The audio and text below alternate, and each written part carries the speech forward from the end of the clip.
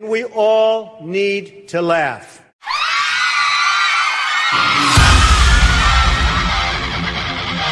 We choose truth over facts. And now for a perpetual political protest in progress. Judge my physical and mental fitness. Coffee time.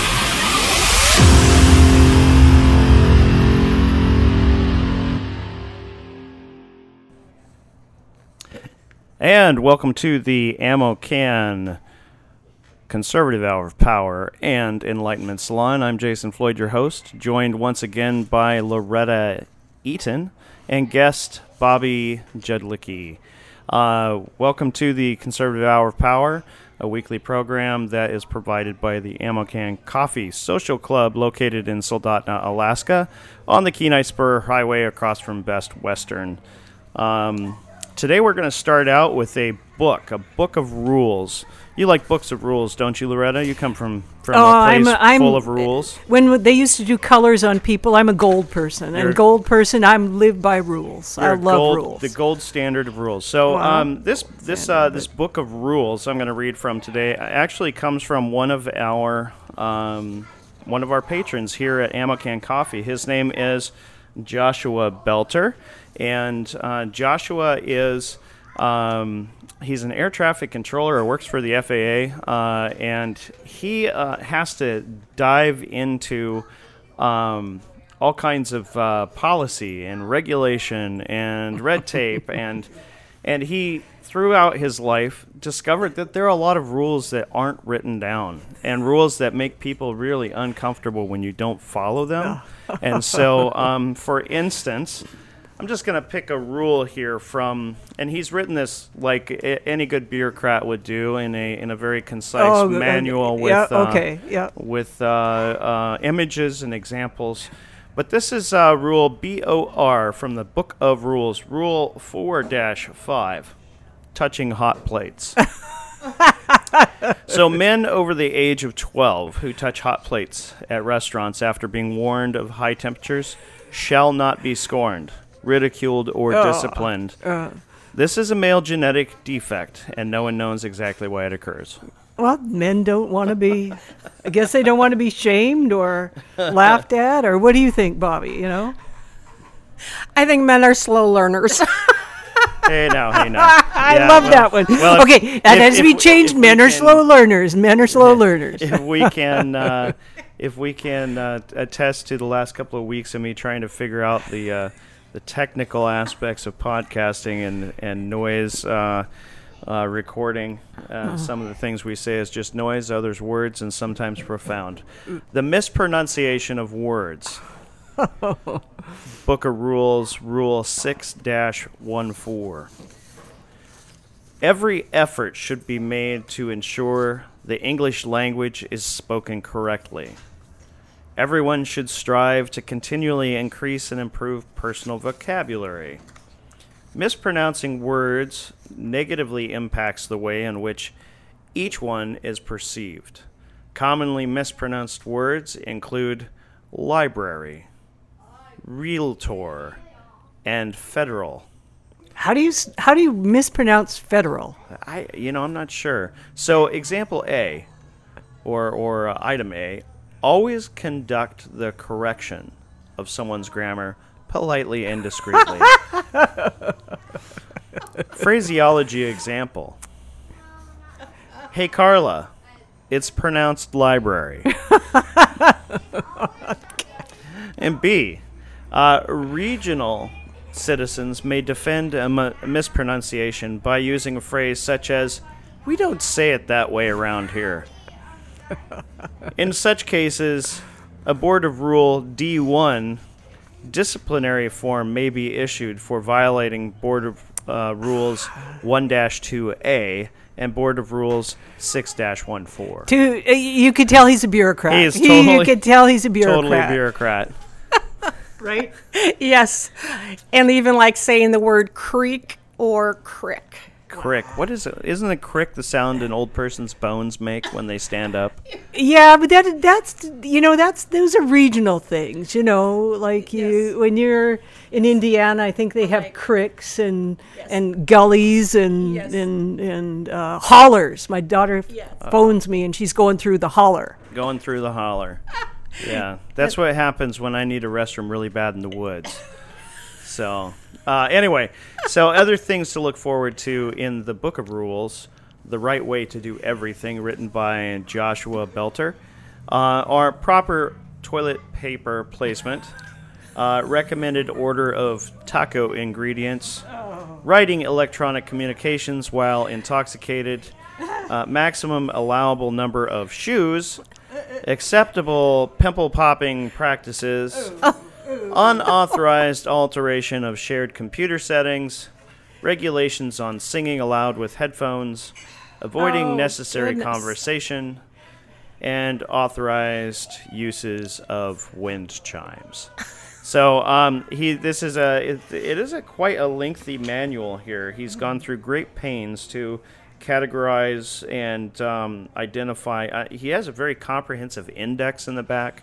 Very well written manual. We'll be extracting more knowledge from this in future shows. Does he sell? Yes, he does. His book is available on Amazon. It retails U.S. $14.99, which I got this book about 3 years ago, so I'm sure it's up to like $35 now with inflation. The Canadian price is $15.99 Canadian dollars, which everybody knows are less valuable than U.S. dollars. Nothing wrong with that. Nothing wrong with that. It tells you what the value of the country is. But I actually fits right in with my Alberta seeks legalization of pepper spray for self-defense. Do tell. I thought the Canadians were against sort of fighting back. I don't know. It says, citing a rise in hate, and this is actually from some paper. I don't know what. The True North. I think it's a blog, actually. Citing a rise in hate-motivated crimes and drug-fueled attacks. They're calling on the federal government to allow the use of pepper spray for self-defense. Well, they've taken away everything. I don't even think they're allowed sharp knives. Kind of like in England, they've taken knives away, right? That only leaves bludgeoning with rocks, which, Well, I had read, was it maybe a few years ago, that a man was protecting his home in Canada, and he hit the intruder with a baseball bat. And the homeowner was guilty for protecting himself. I don't remember that one, but I do remember the one. It was a farmer. It was in Alberta. It was out in the country. It was rural. He'd had people come to his property and start doing damage, and he shot in the air. It ricocheted and hit one of the criminals. Wow, lucky shot. And it was. And the RCMP arrested him, and he went to jail. He went to court, and if I'm remembering correctly, he had a private lawyer came and said, hey, look, this is wrong. And it was weird because the criminal charged him. The criminal said, yeah, I was robbing his place and I got shot. That can't happen. Should be allowed to rob without, consequences. But they found out that it was right. The RCMP never did investigate to find out that it was actually a ricochet. They just took the criminal's word for it and said, yeah, he shot at me. He said, no, I shot in the air. And he was released from jail, but he actually went to jail. Wow. So, that actually reminds me of a story from my youth. I was babysitting my brother, and he'll tell this story, so I'll tell this story because there's no hiding it now. But when I was a young man, I was not always the kindest person to my little brother, and one day we were outside chucking rocks and, dirt clods and other things, and I had a slingshot, and I picked up a stone, and I pulled it back and said, you better run. And he said, no, don't shoot me. And he took off running, and I very cleverly decided, I'll just make it sound like I shot him. And I aimed at about a 90-degree aim into the woods and let it fly. No sooner had I let it fly, he dropped to the ground screaming bloody murder, saying, you shot me, you shot me, you shot me. And I had let the stone loose. It flew into the woods, hit a tree, ricocheted off the tree, bounced off of the woodshed in front of him as he was running fully away from me and ricocheted again and hit him square between the eyes. And I came over and said, "Oh, knock it off. I didn't shoot you. I shot into the woods." And he turned over, and how horrified was I to find his blood was just all over his face. And he's like, "I'm telling Mom and Dad." And I'm like, "Oh man, I didn't mean it. I didn't mean it." Sibling rivalry, right? Yeah, but the forensic evidence and the victim interview exonerated me from the mens rea, the guilty mind of trying to shoot my brother, because I did not actually intend to shoot him, although it did occur.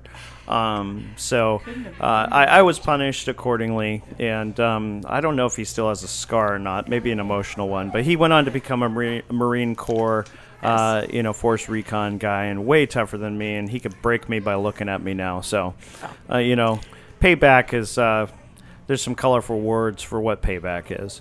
But anyway. So in regards to that, going forward and present, we are looking at people in our communities in the lower 48 and up here to turn in people that look suspicious. I'm screwed. That is true. Yes. What are we going to do about that? Well, there's other historic examples of that. You know, I mean, the Stasi in East Germany. You know, that was a common thing that they would have their encourage family members and neighbors to inform on each other. And, that's right. The Soviet Union did that as well, and other totalitarian regimes. So does this mark the beginning of a totalitarian regime within our culture? Well, in our country? Totalitarian regimes need people that fall for it. I mean, they can have all the edicts they want, and they can demand that we do stuff, but until you become you buy into it, which countries have all over the world. I mean, you look at what's happened, during COVID in England. They had a line where people turned people in. There was a phone line you phoned and you could report it, and Canada had the same. Quebec did. Quebec actually gave out awards. I think it was as high as $5,000 for turning in people that broke COVID rules. I guess the thing that confuses me is, why would people do it? I don't understand that. Why you would turn in your neighbor? Sure, they're annoying. I think that there are some people that just feel like they are so insignificant in this culture, in this community, that any ounce of empowerment that the government gives them to be somebody or be something, they play on their ego and on their weakness individually, on their weakness of character, and there are some people that's enough of a motivating factor. This brings me to an example, actually, that just occurred here at Ammo Can Coffee. So in December, the city of Soldotna, as I've spoken about before, wanted to sort of take Anchorage's lead and start putting some more of these restrictive mandates in place. And the business community and the broader community here in Soldotna pushed back hard. And one of the things that I did, looking at whether or not we could support and survive another decree that said that we were not essential, was to say, what do we do if they do bring these mandates into being? So we became a private club, because that removes us from being a public facility. And a lot of people know that we're a private club. It's not a big secret that we are conservative. We have a pink sign on our window that says equal rights for unborn women. I regularly see leftists' hair catch on fire as they walk by.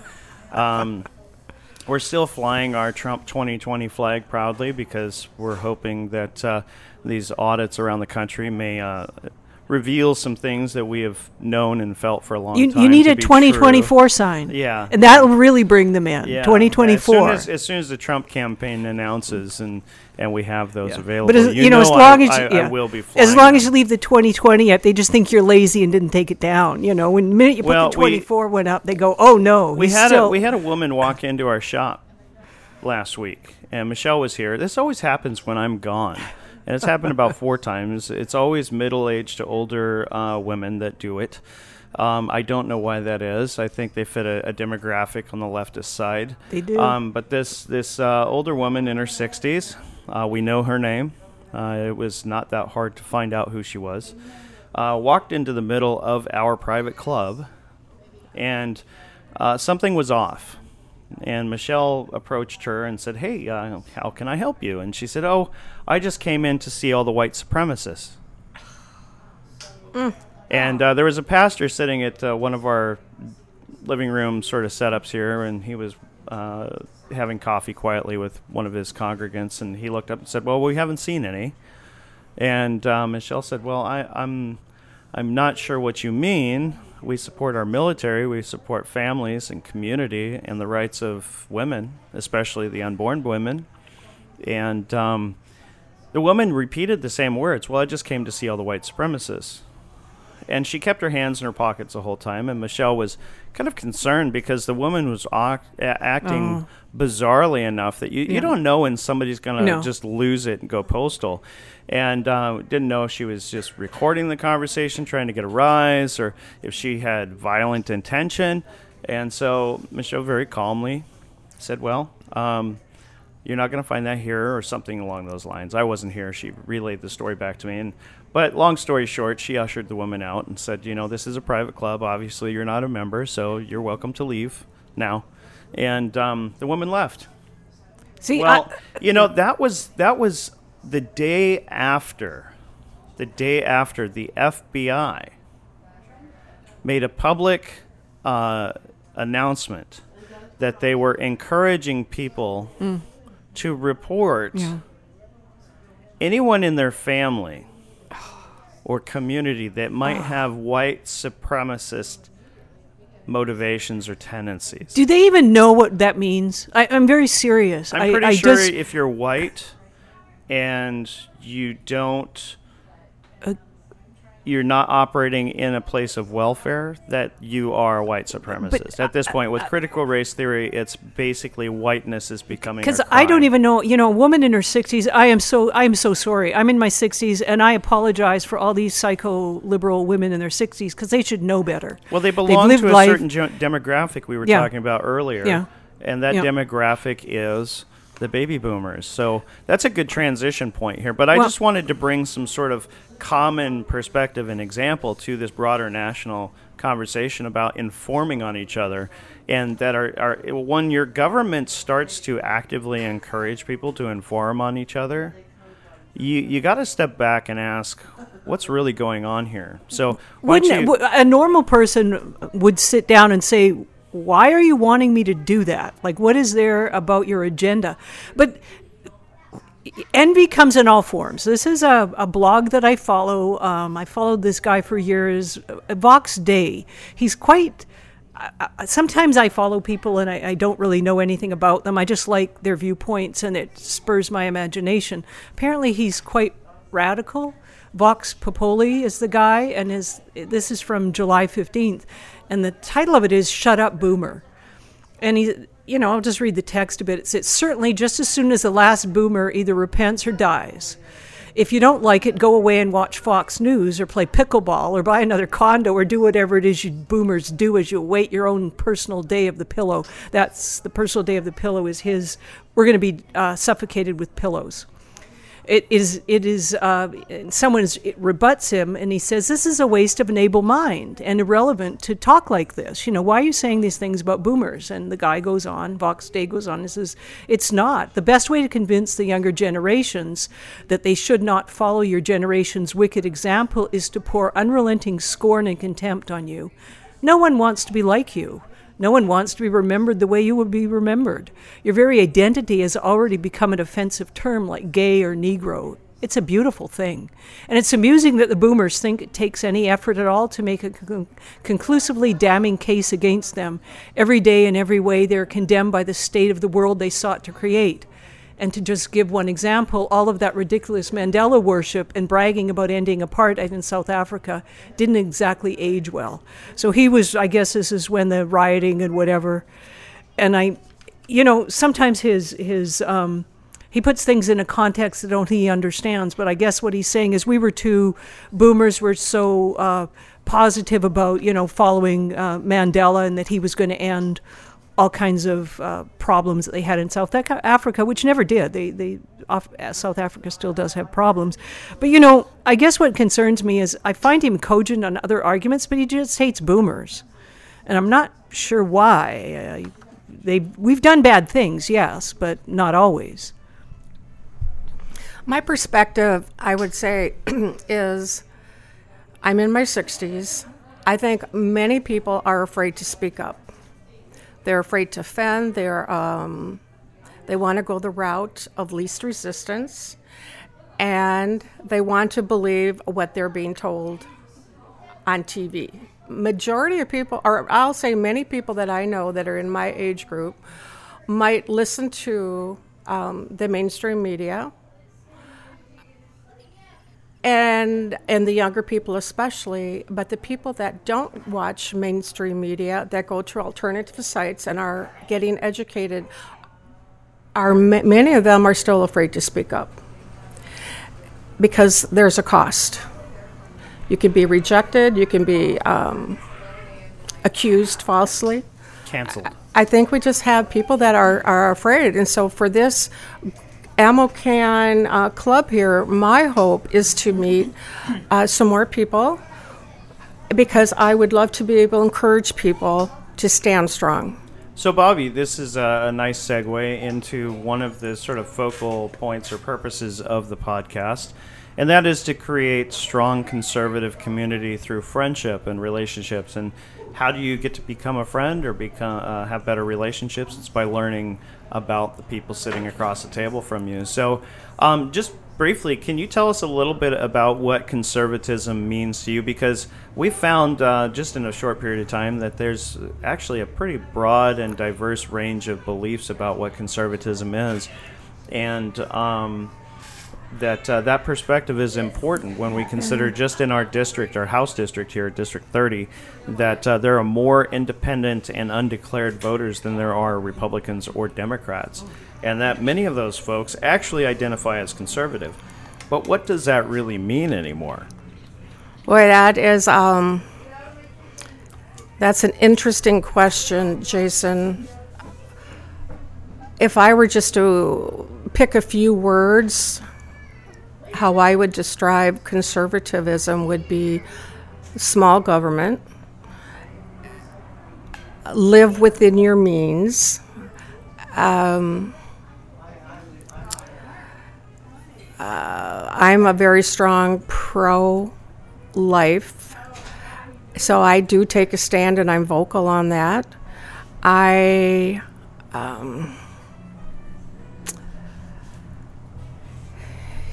work, many conservative people I know tend to value work. They might be drawing Social Security, they might be also getting like a pension, but they still value work. They might be out cutting the grass, they might be out shoveling their sidewalk if they physically can. They're out in the garden, they're doing something versus just sitting and spending a lot of time on social media. They're actually doing things. They're volunteering. So, that's, to me, it's a mindset. But I also see and know conservatives who are afraid to speak up. That they're conservative. Not that they're conservative, but they're afraid to speak up about what they see happening around them, what they maybe see happening in our government. They're simply afraid to speak up because they're afraid of being chastised, let's say, by family members, by friends, by church members. So they're willing to go the route of being quiet. And one thing I remember, I read Dietrich Bonhoeffer's, the book about him was over 500 pages. And basically, I remember him saying, in essence, to be silent is to speak, and to not act is to act. Yeah. And which is another summarized statement that, people have been saying this for a long time, but Edmund Burke, also a Scottish statesman, said something very similar to that, saying the only thing necessary for evil to prevail is for good men to do nothing. That's right. Yeah. Now, remember back in the 70s. I can remember back in the 70s, and I knew people who were being drafted. And I knew people that were activists. They were a little bit older than me that were activists. And they were willing to take chances on that. They were willing to risk. Well, since the 90s, since I've been really learning about what's going on in our government and going forward, those people who were willing to risk are older. I don't know too many people who are willing to risk their home, where they live. They're not willing to risk because their life is comfortable. And that to me is very disappointing. Well, I have oppositional defiant disorder. Sorry. I'm always up. I think there's not, I understand not wanting to risk. I understand not wanting to. I get that, but I guess what really irritates me mostly about boomers, and I'm a boomer, is I see them that there's this feeling amongst a lot of, that they have the right to do this. They have the right to have the wonderful vacations no matter what, and that displaces, that pleasure for them displaces what's going on in the world, because it's kind of like, well, I've done my thing, let me go do that now. I follow a blog of a couple, and they're Canadian. They travel. They no longer have a home in Canada. They just travel the world. And I laugh all the time because the man, it's like, he's an idiot because he goes to Mexico and goes, oh, it's so wonderful and cheap here. He doesn't realize it's cheap because it's a third world country. He won't have stuff done in Canada because they have their minimum wage there in Canada is $15 to sometimes $20 an hour, and then he complains, which is like $5 American. Well, no, it's more like 10 to 15. Come on, now, it's not that bad. It's only like 2 or 3% off. We're always gonna make fun of our southern neighbors here. They're not very nice to us anymore when we cross the border. Yeah. So they're just tit for tat. Yeah. But I guess what I'm saying is I get, and for me, everything is connected. I always see circles within circles within circles within circles. And I think that this is part of the reason why we've got people that are willing to turn people in, because we've got that, we've got a group of people that just want to have their leisure time, which they're allowed to. But I never think you should disengage from your culture. Because these are the same people, I believe. They're the same people that say you're a monster if you don't go and get vaccinated. You're a monster because you are endangering my life, and you don't have the right to privacy. You don't have the right to make your own decisions because my decisions, my desires trump yours. I think you're exactly right. I think that you've got people that have turned this into, we no longer have wars to fight. We don't have anything to, so we take on these weird issues like the coronavirus is going to kill all of us unless we pull together, where all the data, whether it's from Israel or Scotland or Germany or England, is showing that the vaccines do not work, masks do not work, lockdowns did not work. I mean, you could look at the stats from Canada of it killed more children. The consequences of lockup in Canada killed more children than the COVID did. And amongst certain groups of people, the vaccine is killing more people than COVID did. They've turned it into this, so yeah. But it's they've just expanded it, and I don't know whether is it that the government is really that smart, or Bobbi, are we really that dumb? You had a comment you wanted to make? Oh, well, my comment is I don't see this just boomers. I see the younger people too, people in their 50s and 40s and 20s that are thinking that everybody should get the vaccine. So I'm just not pointing at the boomers, because more of the boomers that I know tend to be more quiet. They're not outspoken. But it's interesting, statistically, baby boomers, a certain segment of them, we are more vaccine reticent than a lot of other groups. When they talk to people amongst the holdout group, it's the baby boomers that do not want to get the vaccine and cannot be convinced, whereas you get into the people in their 50s, 40s, 30s, they're the mushy group, and I'm just going to wait and convince me. Well, they remember the swine flu outbreak of 1976. That was the year I was born. Yeah. And the government said, "Oh, everybody must get the shot," and promptly about 400 people died. But what's disturbing is that if you look at the VERS reporting system that the CDC has, and I haven't looked at it for a month or more, but the last time I looked at it, the adverse reactions, death related to adverse reactions, was over 4,000 people. It is over 11,000 now. It's over 11,000 Yes, now. and Harvard did a study actually on the efficacy of that reporting system and said that they believed that it was failing, that there was actually 10 times more adverse reactions, they believed, up to 10 times more, were not being reported. So if it's up to, you said how many now?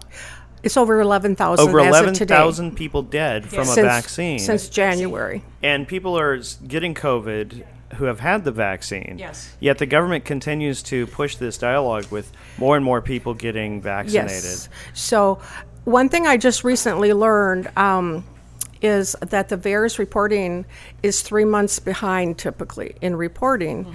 And that you both probably know that only 1% is being reported. But a couple weeks ago, I actually looked up the VAERS reporting to be able to report and read through the form, and then I actually went and helped somebody local whose family member had died 13 days after getting the shot. And so I explained to her, once you get on the form, you only have 15 or 20 minutes to fill it out. And so she was able to do that. But then I learned later that if you don't fill out the form completely, the VAERS system will toss your form out. They'll reject it. And most people don't know. Well, that makes sense. Yeah, and see, most people don't even get, when they get the shot, what the lot number is. You have to have the lot number. You have to name of the doctor, whoever administered it. So there can be numerous unknowns that a family member might not know if they had a loved one who perished. So it's just so to me it's become so we know it's not the COVID, but that was used to bring about all this fear and push people into getting the shot. In the past, I had read somewhere that there was one vaccine that they tried in the past, and when they reached 100 deaths, they shut it down. They shut the whole program down. They said no. So now we're up to 11,000, and we go, it's okay. It's only killing a certain amount of people. So let's follow the money a little bit. I mean, who benefits from this? Big pharma. Well, no, not only, but it's gotten much broader, because I would assume from COVID entirely, Bill Gates is buying a testing company, so I'm sure the testing companies do. Any company that was involved in doing any Well, I'll tell you this. I was surprised yesterday. I was driving past the Y in Soldotna, and there, I'm always looking at commercial real estate because I'm always looking for the next best thing.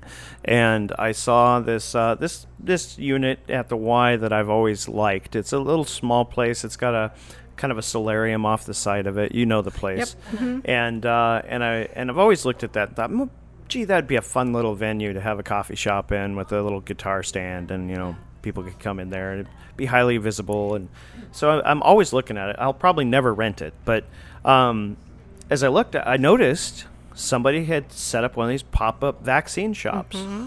It's like they are everywhere. Yep, and who are these people that are getting these grants and this money to run around and vaccinate people? Well, for Pfizer, I didn't mean to interrupt you, Jason. No, that's fine. That's fine. For Pfizer, for just this year, what is it? They're anticipating making, $13 billion just this year.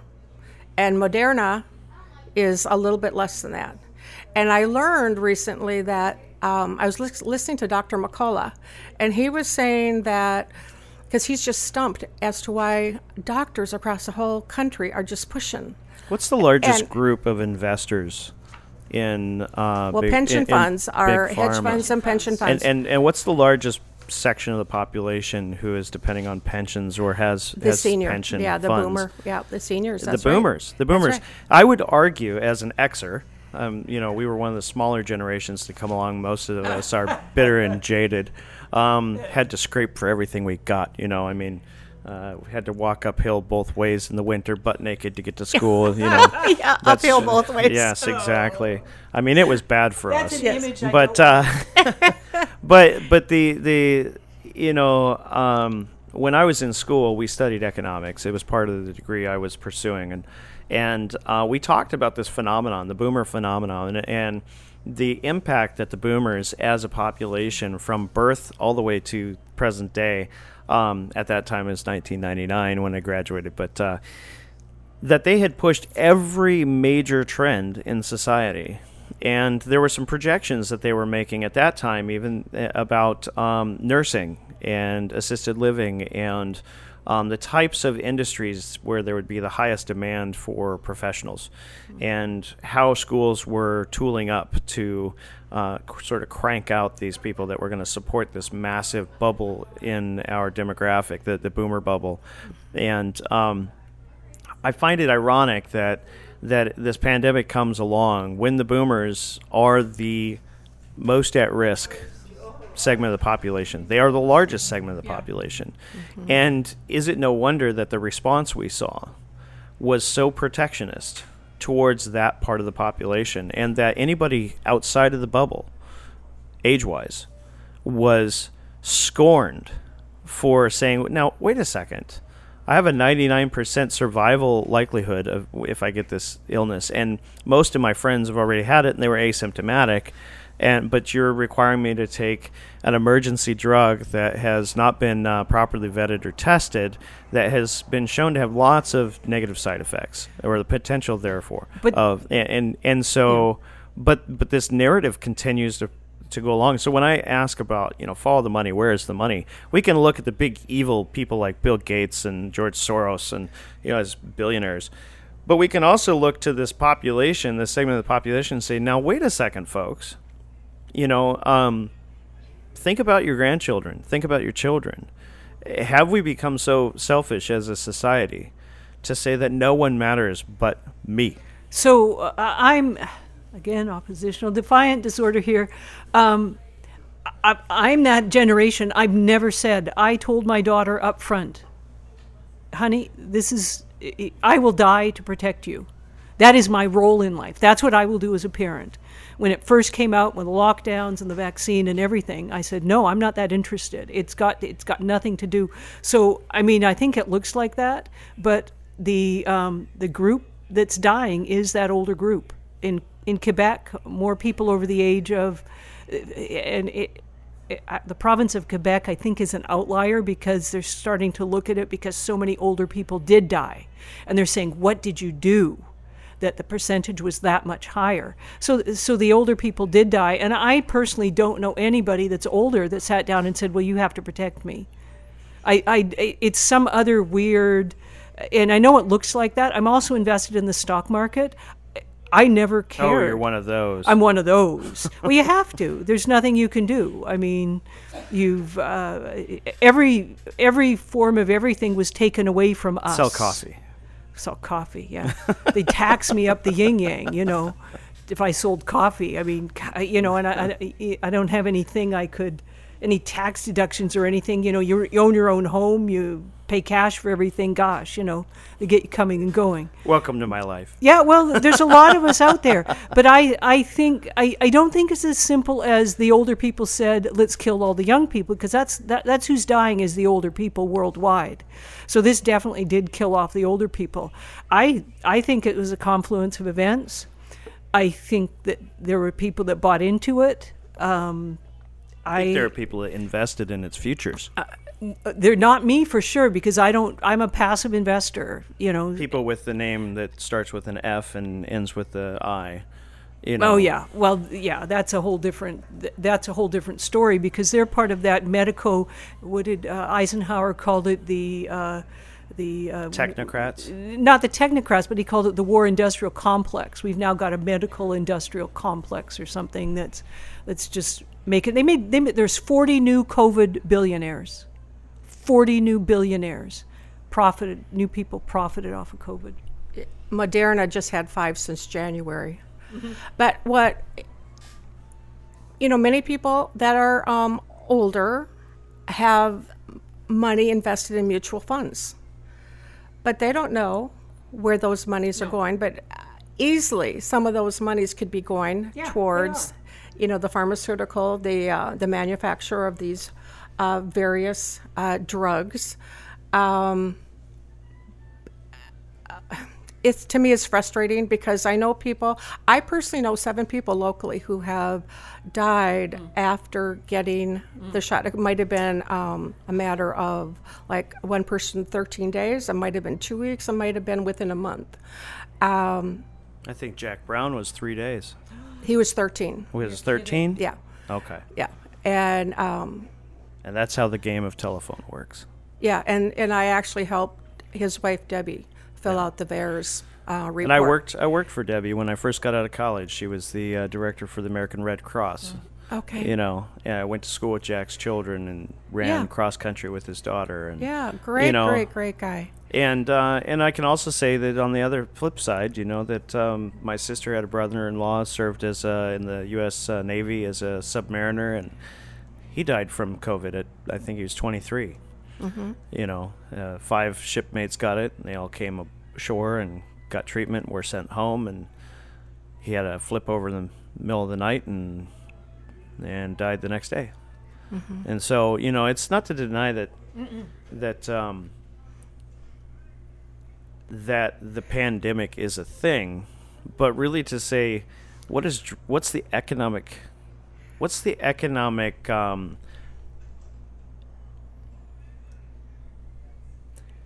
driving force behind it, because we've heard policymakers and politicians say this is an excellent opportunity for the Great Reset. Justin Trudeau was one of those people who said that, and we've heard it from numerous leaders across the planet. We can see these quote-unquote philanthropist billionaires who I think are probably more accurately described as eugenicists. Oh, yes. Yeah. Dumping millions of dollars into this. And that they've never done anything in their life that wasn't profit-centered. And so that's the question that I keep asking. And, we can look at these huge, huge issues and become pretty dismayed, because there's not a whole lot that we can do about them. But, so I want to kind of dial it back a little bit from this national and international discussion to what's happening at home. How can we deal with that? I just heard that our illustrious Dr. Ann Zink just met with the First Lady. And why is Ann Zink still in the position she's in? I remember last year in Thanksgiving, we were told not to have dinner with Grandma. Yet Ann Zink was able to send her family on the van life adventure of a lifetime. And she, through Canada, down to the West Coast to go rock climbing and surfing, and they had a grand time. She left to go visit them. The rest of us were in lockdown. And yet she remains in the top position in our state as chief medical officer. Who hires her? What is Dunleavy doing? He hires her? Does he hire her? Yeah. So and she's hired by him. So the question is, we can look at the Jeff Bezos and the Bill Gates and the Soros, but they're so far outside of our universe. There's nothing we could ever do to address that. But right here at home, we have people like Ann Zink who are put in charge and give us these edicts and directives, and then we see what happened in Anchorage following all of that, and the usurper mayor. I heard one Anchorageite say the other day called Austin Quinn Davis the usurper mayor, who was illegitimately appointed in violation of the city's charter. Yet there is no rule of law. Nobody's gone to jail. There's no criminal charges being levied against any of these people. What elected officials do we have actually speaking up and challenging the status quo? Isn't the only one basically the council woman from Eagle River. Yeah, and then we had Laura Reinbold, who is Senator Laura Reinbold. We had Senator Mike Shower. We had Representative Kirka from the Valley. We had Representative Eastman from the Valley. We had Representative Carpenter from Nikiski. Representative Vance from Homer. Okay. But see, they were all marginalized and put into the shadows because a handful of Republicans jumped ship and made this coalition that carried the narrative forward. Yeah, I wish Dunleavy would get on the phone with DeSantis and get encouraged from DeSantis to stand up, if Dunleavy wanted to stand up. You know, I had a 4x8 sign for Dunleavy in my yard. I campaigned actively for him and told my friends and neighbors they should vote for him. And he talked a big talk. Yeah. I think he got into it, and he sees, well, you were there. You were there, Jason. You saw the morass that it is. You saw how it's kind of like... Let's break that word down. Morass. But let's not. But it's kind of like, hiking through thick mud. And I think he saw which way the wind was blowing. But, there have been people that have bucked that trend. President Trump do you think that he's a relativist? That Dunleavy is a relativist? Or a Machiavellian? He'll do what is most expedient? He's a pragmatist. He really wants to stay there. Who was it that recently said, maybe you two know, that basically in all levels of our government in every state, we have been compromised by Chinese infiltration. So they could be on the roll. Dunleavy, I'm not saying he is, but it's very possible he's getting financial support to stay quiet. It'd be really nice to think that that's the boogeyman under the bed, but I actually prefer to think it's just stupid. They're venal, they're stupid, they've maybe got bought into the belief system that they need to be the ones that save, and that's what I respected about President Trump, because I think at any time he could have walked away and not cared. I'm going to say something. I'm going to say something really sort of controversial for all those Trumpians out there. Uh-oh. And this is something that's bothered me, is that just like Dunleavy has allowed Ann Zink to continue in her position, Donald Trump allowed Dr. Fauci to stay in his. And if you can't see it right now, but Loretta and Bobby are fighting over the same mic.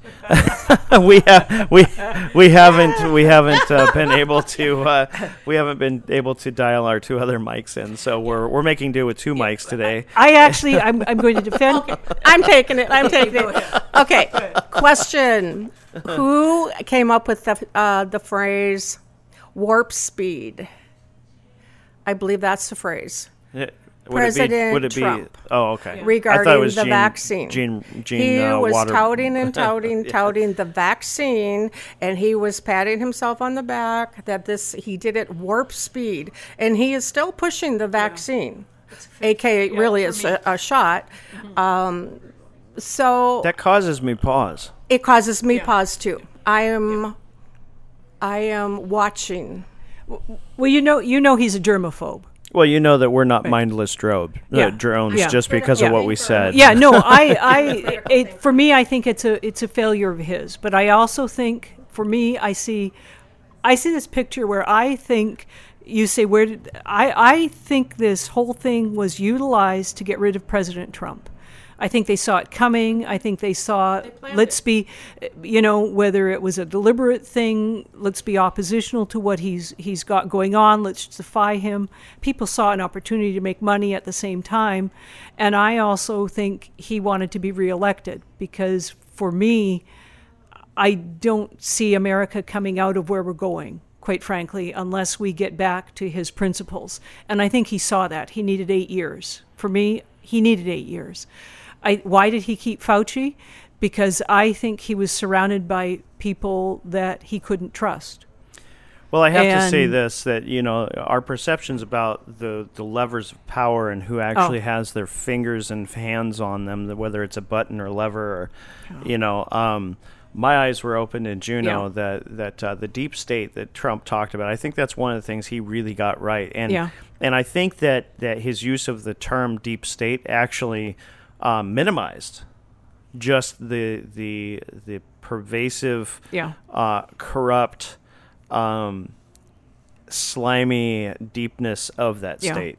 That it almost trivialized it into a convenient little soundbite and detracted from just the negative reality that it is. Mm-hmm. And going to Juneau and seeing how the legislative legal department worked, seeing how the administrative wing of the legislator, those bureaucrats that stay there from session to session and don't work for any one legislator but the legislature as support staff, and seeing how those folks entrenched speaking out against opening the Capitol, were able to close the Capitol from the people throughout the session and kept almost everyone out of the hallways.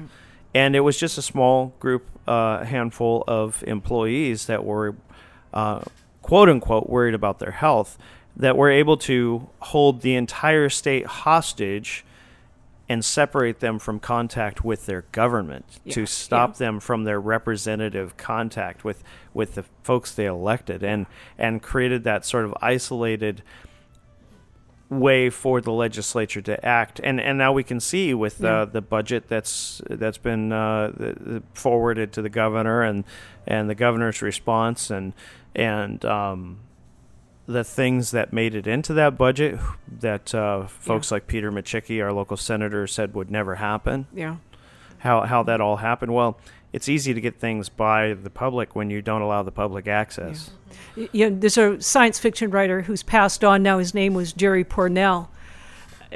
He had he thought a lot about bureaucrats and how people work, and he developed what was called the iron law of bureaucracy. And he said there's two types of people that go into bureaucracy. There's one group that really wants to forward the mission and the goals of that bureaucracy, whether it's clean water, clean air, children and family services. And then there's another group that go in there just to further the bureaucracy. And he said, unfortunately, what happens is the second group usually wins, and the mission of the bureaucracy, any bureaucracy, becomes just to keep that bureaucracy going, to expand it, to make it bigger, to give it more to more power, more money, and they lose count of their goals. I have a list here, and I've been carrying it around. It's over 25 different. State of Alaska has over 25 different loan programs for home loans, 25 different distinct programs, and I've never heard of them before. I've never heard of these, but sure enough, you go to the Alaska Housing website, and there's 25 different programs.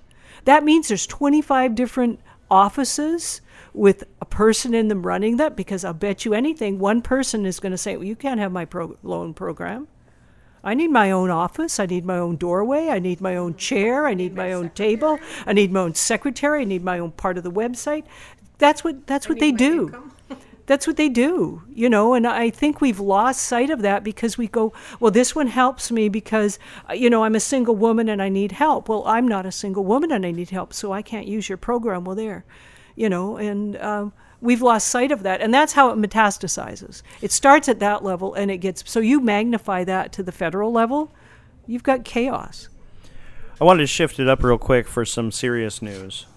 This comes in from the Babylon Bee. This is Trump sneaks back into the White House hidden within Trojan ice cream cone. And they've even got a picture here of him looking outside of the waffle cone. He's got a little slit for his eyes. It says Washington, D.C. In an unprecedented attack on democracy, former President Donald Trump has managed to sneak back into the White House hidden within a gigantic Trojan ice cream cone.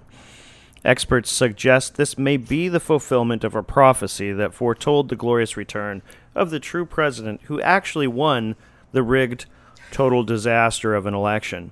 Wow, chocolate chip, said President Biden as the massive frozen confection was rolled across the White House lawn up to his front door. Overcome with desire, Biden dove face first into the cone and began to try to swallow it whole like an anaconda. With Biden distracted, Trump has taken up residence in the Oval Office and is now issuing executive orders. While experts acknowledge this is a serious constitutional crisis, they have so far been unable to coax Trump out from behind the resolute desk and have failed in pulling Biden off the ice cream cone. Kamala Harris has been asked to run the country until authorities figure out what to do, but thus far they have been unable to remove her from a local donut shop. So, some hard-hitting facts from the Babylon Bee. But it does touch on something that my father died from Alzheimer's. And this was well before it became this wonderful thing that it's very popular right now. And resources... Alzheimer's is popular right now? It's just on everyone's mind. It's on and everybody's mind. Right now. Yes, folks, you've tuned in to the Ammo Can Coffee Conservative Hour of Power and Comedy Show. We try to make it funny. But, I remember us going through the diagnosis, which there isn't one till after they die. They can definitively, they look at the brain and that, and just resources. And my heart breaks for Joe Biden, because I remember the day I realized my dad had Alzheimer's. And we were doing something, and he had an electric screwdriver, and he was trying to put this shelf in a closet. And he looked at me, and with absolute utter terror in his eyes, he looked at me and said, "What is this?" And he was looking at the screwdriver that he had in his hand. He did not know what it was. And I've seen that look in Joe Biden's eyes a couple of times when they've asked him things. And it distresses me, much as I dislike the man and his policies. I don't understand why we as a country can stand and watch them do this to this man. He should not be there. And I don't understand why people we laugh at it. Well, the comedians laugh at it. I don't understand. I think the left have an utter contempt for just humanity. I think that the left really are positioned in a way that friends and neighbors serve a purpose. And if it's their loved one, that's one thing. But outside of their little bubble, that true altruistic, concern for their community, yes, and for everyone in their community, not just their select group, that they do. They have lacked. They're rapidly losing heart. What about Jill Biden? I don't understand her as his wife to watch that utter humiliation. I saw my mother do those things. You don't talk to anyone who's had a father, a brother, a sister, anyone go through. We're watching this happen, and the way she takes his arm and the way she talks to him and the way she this is what you do with Alzheimer's patients in the very beginning stages of it. Well, and maybe maybe her motivation is actually one that is centered from love. Oh, because this is a seat that he sought his whole life, and now he's attained it, right, wrong, or indifferent, and she's going to empower him to enjoy it while he's got it. Well, she's fulfilling a role, right, as his handler. So this is just a little brief snippet from the Alaska Watchman. Joel Davidson is the writer, and it says, "It's time to decide, how will your kids be educated this year?" Yeah.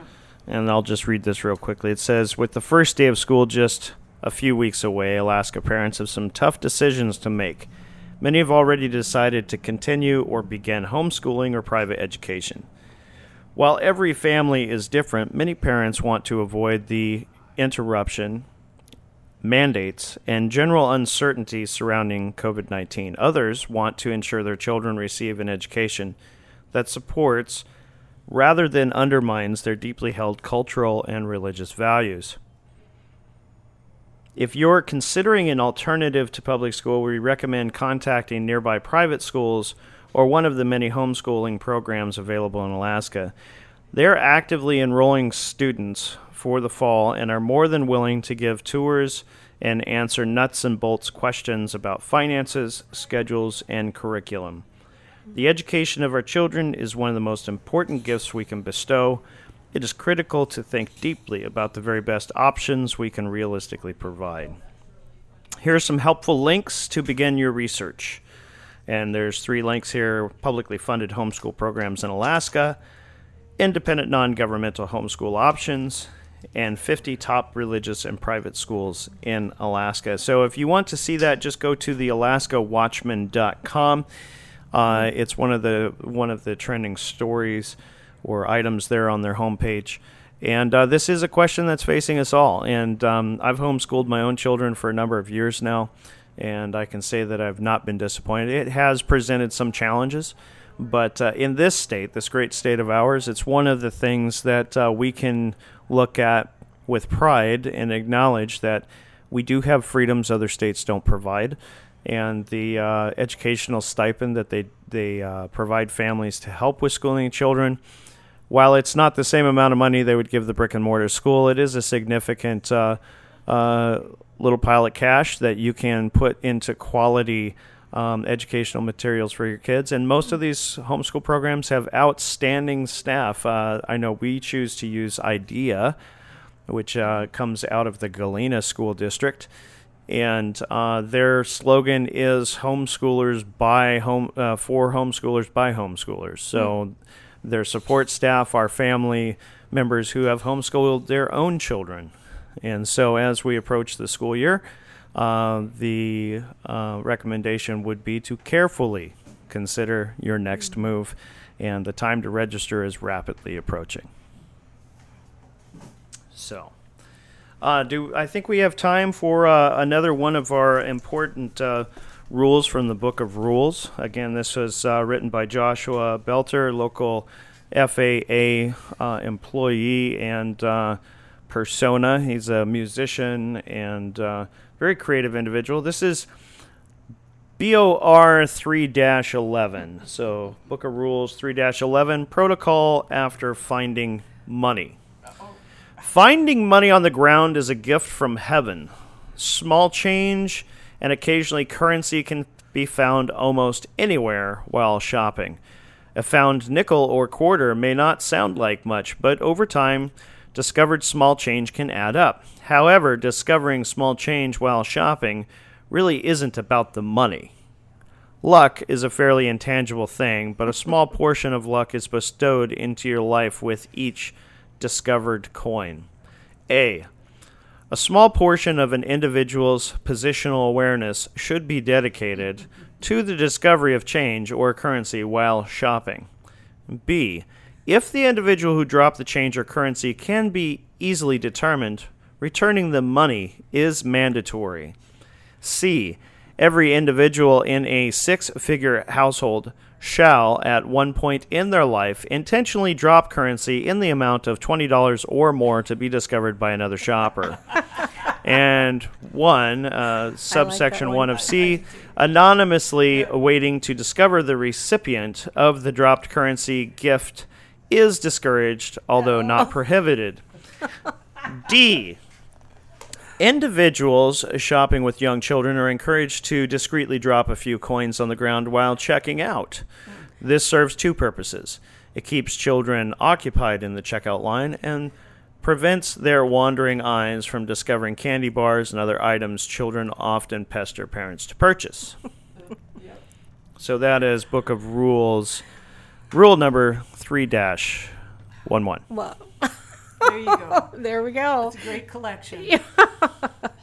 So we will have Mr. Belter on the podcast at some point. I just That would be fun. reacquainted myself with him this last week. He had come in when we first opened our shop and then had a series of unfortunate events that delayed us getting back together, but it was nice to see him this week. And we hope to carry his book here in the shop for people to buy as gifts or their own amusement. Very good. Yes. So, Loretta, you still have a very impressive stack of stuff. And I always have lots of things to yeah, talk about. yeah, We don't have enough time. People need to show up afterwards, yeah. rummage through it, and we'll get a little discussion group going. Let's talk about that again real quick. So this is called the Conservative Hour of Power and Enlightenment Salon. So what is an Enlightenment Salon, Loretta? Well, you're more the history buff, but my understanding of it is it was a way that the French used to disseminate ideas prior to the revolution, because they were not getting out. People were not understanding what was going on. They were not understanding how to learn things. You mean the press wasn't allowing them to tweet out their opinions on... Just like today, just like nowadays, where the government says that they want to shut down certain people, yes. And So in France, would that be called le tweet? yeah, le tweet. Le tweet. Le tweet, Le I tweet. guess. Yeah, okay. Yeah. So... But, and I talk to conservatives all the time, and I think we need to become our arguments need to become more coherent, because we're being beat on messaging, quite frankly, because we tend to go to an emotional place and stay there, and our opponents have been so well educated, so well, you talk that deep state has really infiltrated all levels of our governments. They're even down, Mark Zuckerberg had a group that he funded that they actually, did you know this? They actually funded 2 of the boroughs in Alaska during this last election with election help. They gave sums of money, and one of them was a real small one. It was up near Denali. Because you can go look it up, and it was really amazing. I thought, what are they doing? They actually were able to reach into, rural Alaska with this funding. God bless broadband. Well, it wasn't broadband they provided. I'm sure it was indoctrinational, information. They came out and they educated people about the political process, but they have their view. I think we need to start doing Loretta, the same. I think that's pronounced process. Process. It's called process. What rule was that again? I come from Canada. We call it the process. Leave me one thing. Leave me one thing. I've given up everything else. Come on, just leave me that. Okay. I'm allowed to pronounce certain things the way I want to. All right. How do you say? I say advertisement. What do you say? Advertisement. Advertisement. Advertisement. Advertisement. Advertisement. Oh, you're I'm out. so sorry. You're voted off of the island. I'll come up with other ones. I'll think Okay. of more. Oh, we'll get into spelling. Oh, no. Labor. Labour. Yeah, that's the French coming out. No, that's English. Labor. It's English. The English. I spell think it you like have that. to have that sort of cheeky little giggle at the end. Fetus. Foetus. Fetus. FOE. And the E has that little thing over it. FEETUS. No, it's FETUS. Yeah, so. That's some redneck for... Redneck. Yeah.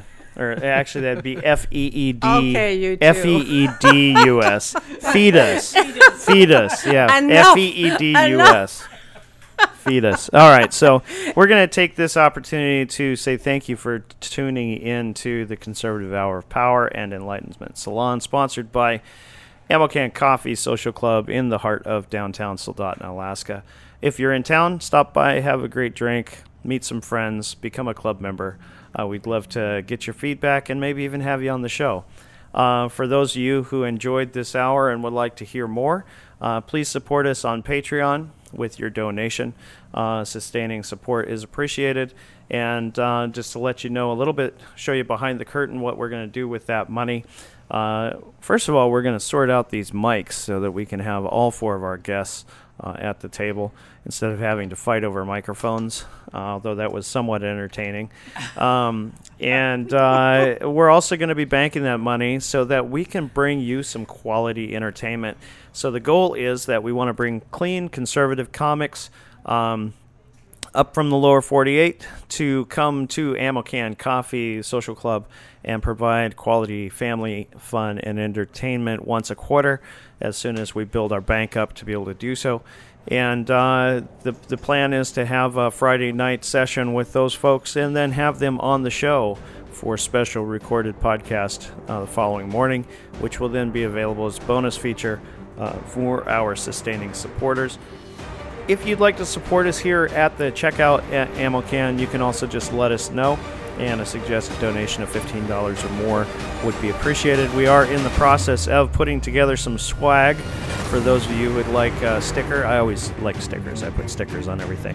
But we have our custom logo that was designed by Liam Floyd, and that's my eldest married son. And that's the stylized coffee cup microphone that you see.